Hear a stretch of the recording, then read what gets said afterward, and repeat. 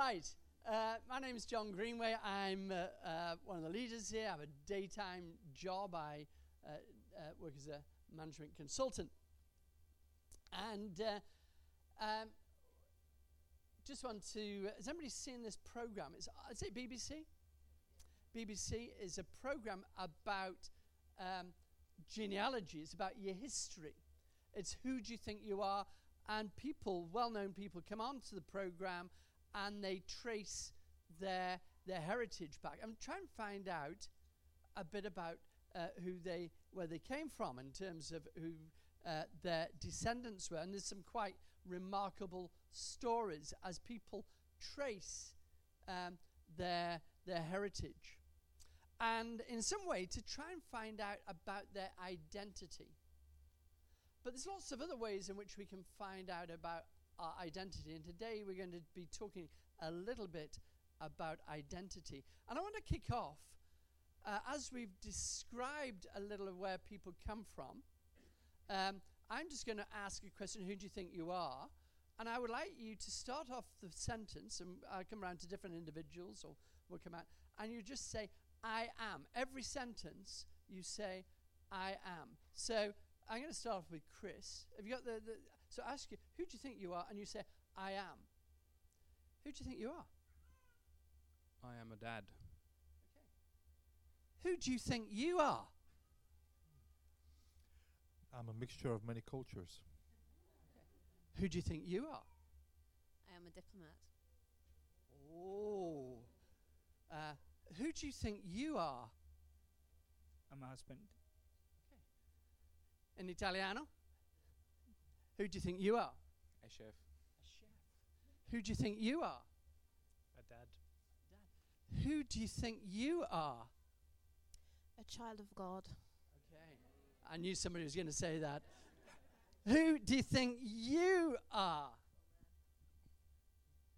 Oh, it's hard to top that. I am a sister. Okay. Who do you think you are? I am an economist. An economist. Who do you think you are? I am a Christian. Okay. Who do you think you are? I am handsome. Here we are. Who do you think you are? I am Anne-Marie Lara. I thought she was going to say, I am married to Mr. Handsome. Hang on, let's go round over here. Who do you think you are? I'm a homemaker. Okay, fantastic. Who do you think you are? I am part of a community. Okay, oh. Who do you think you are? I am loved. Okay. Fantastic. Who do you think you are? Brilliant skier. Did you hear that? I am a brilliant skier. Wow. So we have brilliant skier, diplomats, all sorts of things. We reveal certain things about that. We didn't know, for example, that Ruggiero was handsome.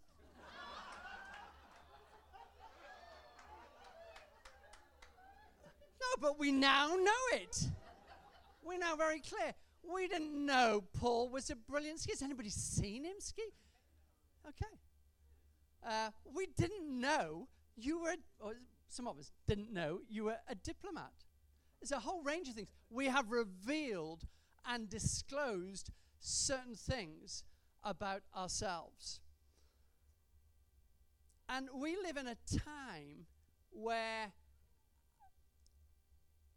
that is a time of the cult of the individual, where it's about me, it's about I. And this is not new, but it certainly is true now. The whole thing of who I am. Just move on to the next slide. It's all about me. And the Bible, if we can move on to this next slide. Okay. The Bible reminds us, as we read through the Bible, in fact, as we sung about being in awe of God, the Bible, as we read the Bible, we realize that the Bible says that we need to be in awe of the Creator, not the created. We can admire Rogerio's handsomeness, but we're not in awe of it. And Marie may be in awe of it, but I am not. But the Bible reminds us that we need to be in awe of the Creator. We use this word awesome. That was an awesome cup of coffee. Sorry, my bad American accent. But we need to discover awe. We need to discover awe. And when you look at the stars at night and you begin to think, wow, that's awesome. Just move on to the next slide, please. Teddy Roosevelt was the youngest ever American president, and he lived at a place called Sagamore Hill, which was his home on Long Island. And I only just saw this quote, as some of you may have done this week. And it says this. William Beebe, the naturalist, used to tell this story about Teddy Roosevelt, ex-president of the United States.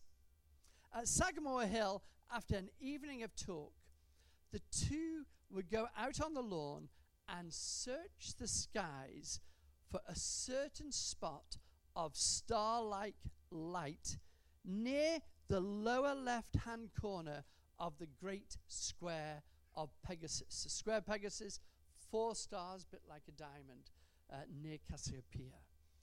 And Teddy Roosevelt would recite, at this little bit of light, just to the edge of the great square of Pegasus, he says, that is the spiral galaxy in Andromeda.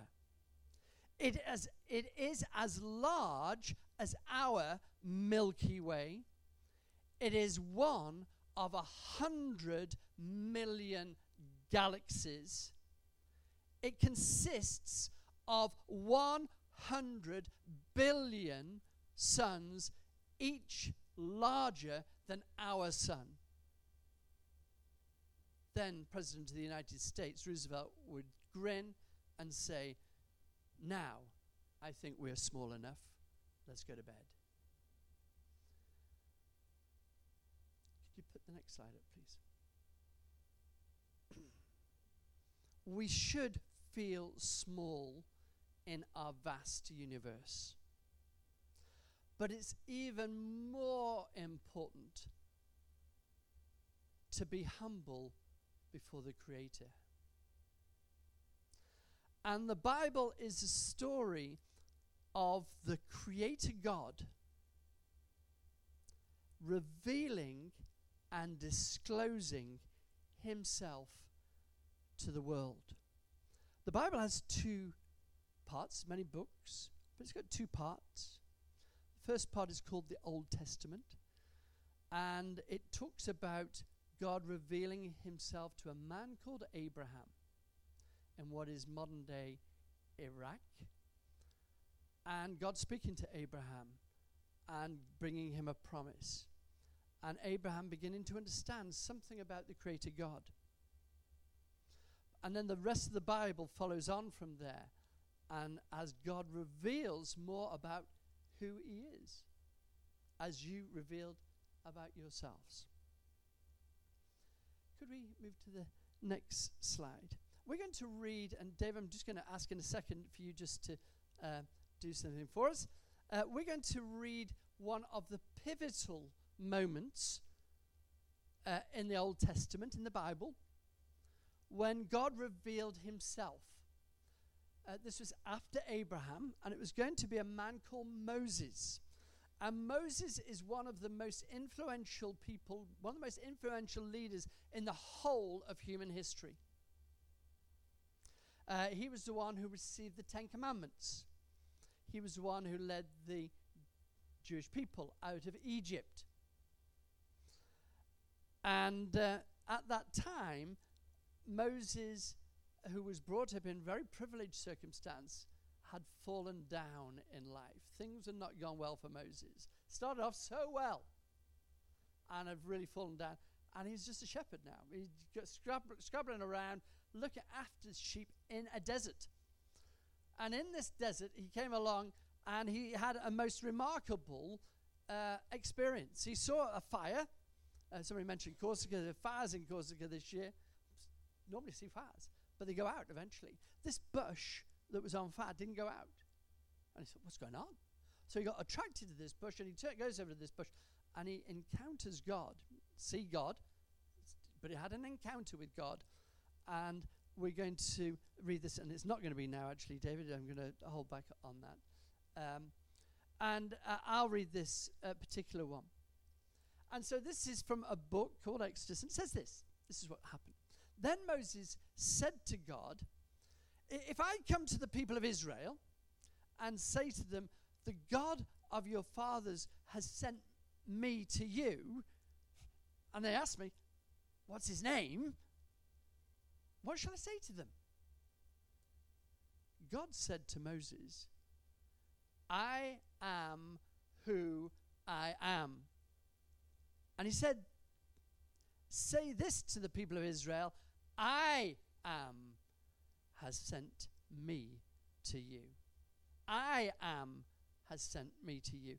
Next slide, please. Moses has revealed to him something about God. And in our culture, names don't really matter that much. But in other cultures, Nigerian cultures, and maybe Chinese cultures, certainly many other cultures, names mean an awful lot. In our culture, Chardonnay could be the name. Or Beckham. You can just choose a name. It has no meaning. But most cultures means a lot, your name. Names mean a lot. And the name of God is I am that I am. What does that mean? Hello, what's your name? I am that I am. It means, number one, that God exists. Number two, it means that God is personal. He's not a force. He's not a power. He's personal. I am. He can reveal himself. As you said, I am. He says, I am. And he says, I am not handsome. He's not saying, I'm a diplomat or I'm a mixture of many cultures. He says, I am that I am. I am always is. God always is. God is always present. God is always there and is always here. And God has always been, is. Isn't that remarkable? We look at a universe that we stand in awe of. And we go, wow, that is awesome. And is beyond our imagination. But the one behind it, the creator, always is. Isn't that remarkable?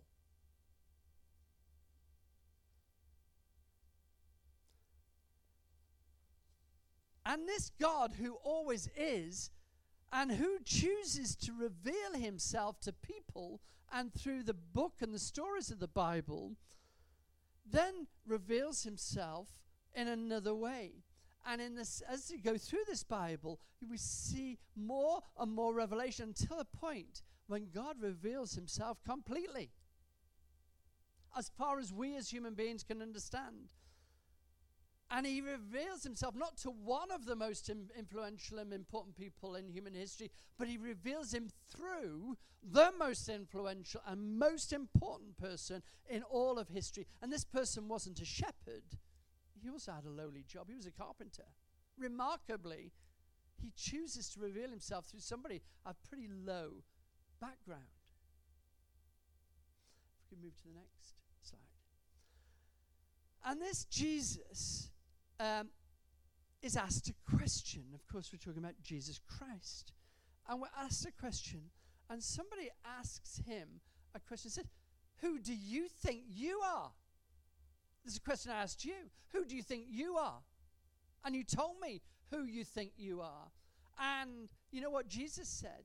when he said, who do you think you are? You know what he said? He says, I tell you the truth. Jesus answered, before Abraham was born, I am.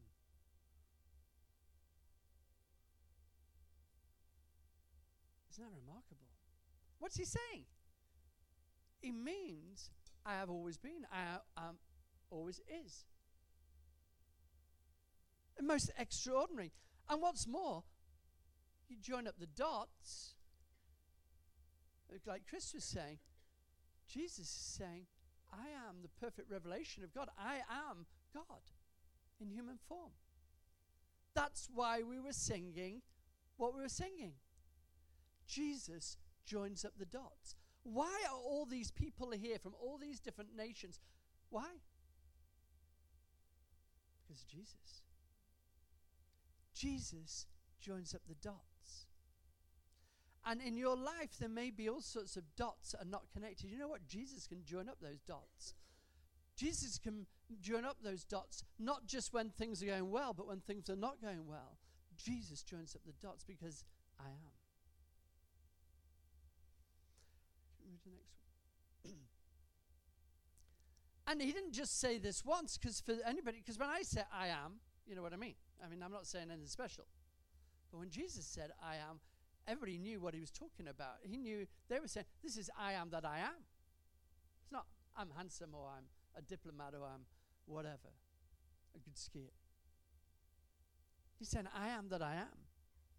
And he said that in lots of different ways. In John's Gospel, remember John's Gospel, great name. He said 7 things. He says, I'm the bread of life. I'm the essential of life. I'm the light of the world. When you come to England, if you've come from abroad, you think, boy, I want light. When skies are grey, yeah, you come out of England and you think, boy, it's a bit grey around here. I tell you should go up to the northwest. It's even greyer there. But you appreciate light. Do you want light in your life? I am the light of the world. Do you want light? Go to Jesus. I'm the gate. Sometimes I don't know where I'm going. I need to go through the door. I need to go through the next phase of my life. I am the gate, Jesus says. I don't know what I'm doing. I get lost. I'm a bit confused. I'm a bit lost in my life. I am the good shepherd. I heard this lady get up this morning talk about her aunt dying, dropping dead. You know what? I don't want to die.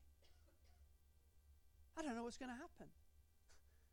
Jesus says, I am the resurrection and the life. We're going to come on to this next one in a minute. I need a bit of joy in life. I need a bit of sparkle in life. I need life to be fulfilling. I need the wine of life. Jesus says, I'm the true vine. We're going to read, we're going to have read to us in a minute. David's going to put on an app. I've got this app by David Suchet. I'm a very enthusiastic follower of David Suchet, which I only discovered literally a few weeks ago. It's an app.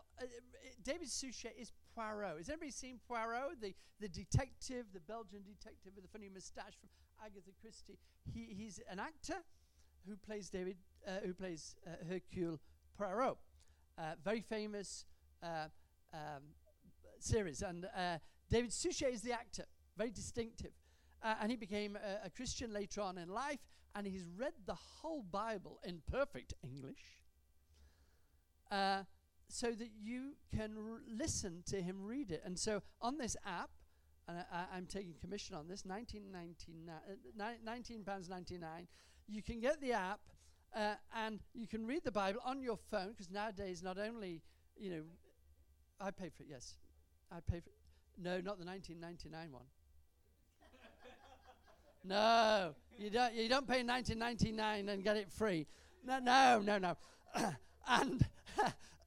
And you get it so you can read it and listen to him.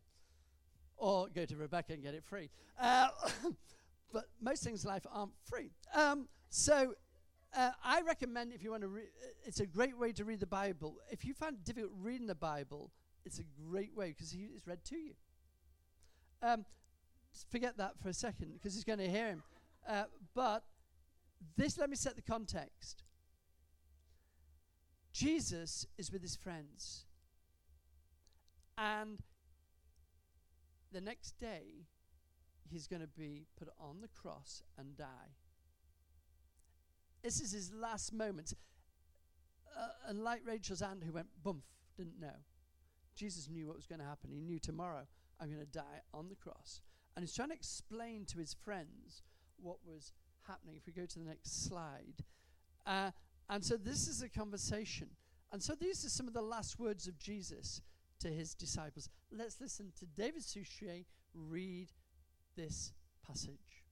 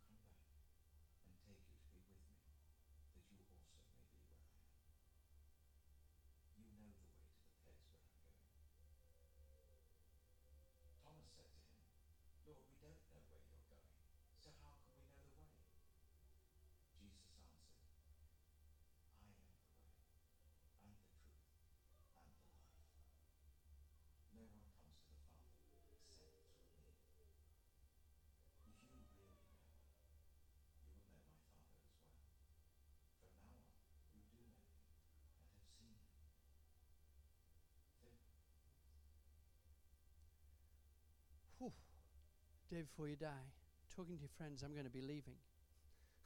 And as Rachel said, there is hope for life after death. I make no bones about it. The reason I became a Christian, I wanted hope, life after death. I mean, I just heard about this deal. And I'm into deals. And I thought, this is a deal I can't ignore. The hope of eternal life. I can't ignore this deal. I'd be stupid to ignore this deal, and I'm not stupid. So I thought, I'm going for this deal. And I gave my life to Jesus. I make no bones about it. It sounds very selfish. But most of us come to Jesus for selfish reasons, and then he begins to turn us around. And here, Jesus then goes on and explains who he is. He reveals more about himself. He says, I am the way and the truth and the life. I am the way, the truth, and the life. He doesn't say, I'll show you the way. I'll show you the truth. I'll show you how life should be lived. Everybody else says that's what they do. If you go to any other religion or any other guru of any sort, I'll show you this. All you need to do is do this. Jesus didn't say that. He said, I am the way. I am the truth. I am the life. If I want to know the way, who do I go to? I go to Jesus. If I want to know the way, who do I go to? I go to Jesus. If I want to know life, who do I go to? I go to Jesus. We live in an amazing world, and we've just touched on that a bit about Teddy Roosevelt explaining about the galaxies and amazing things. We live in the most amazing universe, in the most amazing world. But you know what? We all know that it is broken. We all know that it is permanently broken. And we try as we will to improve it, it is broken. And we should seek to improve it. We should seek to improve it. We shouldn't, it's broken now, I'm not going to bother. No, we should seek to improve it. But you know what? It's bust. I'm still going to work at it, and we should. But it is bust. Why is it bust? What is wrong with the world? Many years ago, that that question was put, another question, what is wrong with the world? And purportedly, another very famous author called G.K. Chesterton wrote to the Times of London and if we see what he said. He wrote to this question, he said, "Dear sir, regarding your article, what's wrong with the world?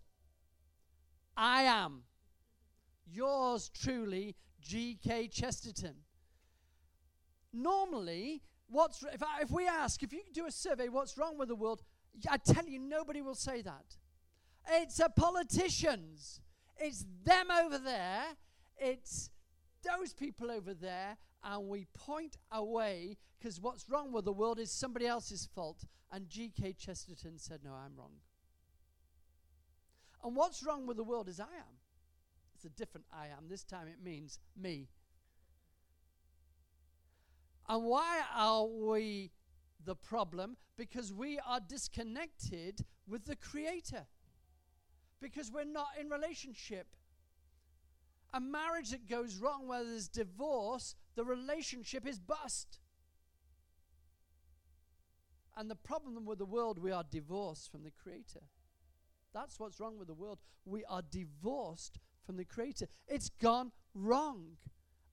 And try as you may, you can't put it right. 24 hours later, after Jesus saying to his friends, "I am the way, the truth, and the life,"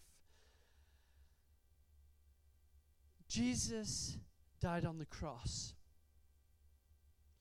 And unbelievably, this amazingly awful thing, this is actually the most outrageous good news. You think, well, what, 33 years old. They all die young, the good ones. No, this is I am that I am, who died on the cross for our benefit. The outrageous good news is that God, our Maker, who is personal and wants to be in relation with every single person on this planet, from every nation in this planet, including everybody in this room. God, our Maker, who is personal, wants to be in relationship with us, and we have to say, I've messed up. And God sends his son Jesus and reveals himself perfectly, that Jesus not just brings the message, but is the message. He is the one who dies. We don't listen to his message. He is the way. He is the truth. He is the life. And God loves you so much that he accepts you just as you are. He's not saying, I'd like you to improve. No, if you're going to come to me, I want you to do something. You need to smarten up. You need to get a bit more handsome like Rosario. You need to improve yourself. You need to be a better skier. You need to be better in some. No. You don't go on a self-improvement course to God because it's useless. He accepts us. He loves us so much that he accepts us as we are. Just exactly as we are. But he loves us too much to leave us where we are. And he loves us too much to leave us where we are. He sent his son to die on the cross in our place because of our sin, our wrongdoing, and he took it on himself that we can be free in relationship to him. That's awesome. That is awesome. That is beyond our understanding. How do we respond to that? How do you respond to that? Because it's not one, well, you know what? We've already heard one response that Rachel mentioned. She said, delay. One of the things, I'll delay. That's a darn good point you make, John. I'll do something about that. Well, can I just take Rachel's point? Don't delay. Never let us delay in responding to God. Never let us say, I'll sort that, I'll put that in my diary, or we'll discuss that. The best thing to do is to go to the one. God is personal. God is here, and I can speak to God. I am that I am, the one who always is. He is here. He's not there, he's here. And I can go and immediately say, Lord, I want you. Because that's what being a Christian is people who know they need the way, the truth, and the life. Could we stand, please? we got the lovely, delightful noise of the kids in the background and the normal stuff of life.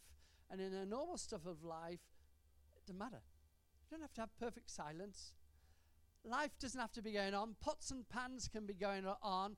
Kids can be coming about. We don't have to say, oh, I need to go and find space to meet with God. No, God is in the hospital. Yeah? God is in our situation. God is with us right now. And let's respond to God. And you may just want to say your own prayer. I'm not going to give you a prayer to say at this stage.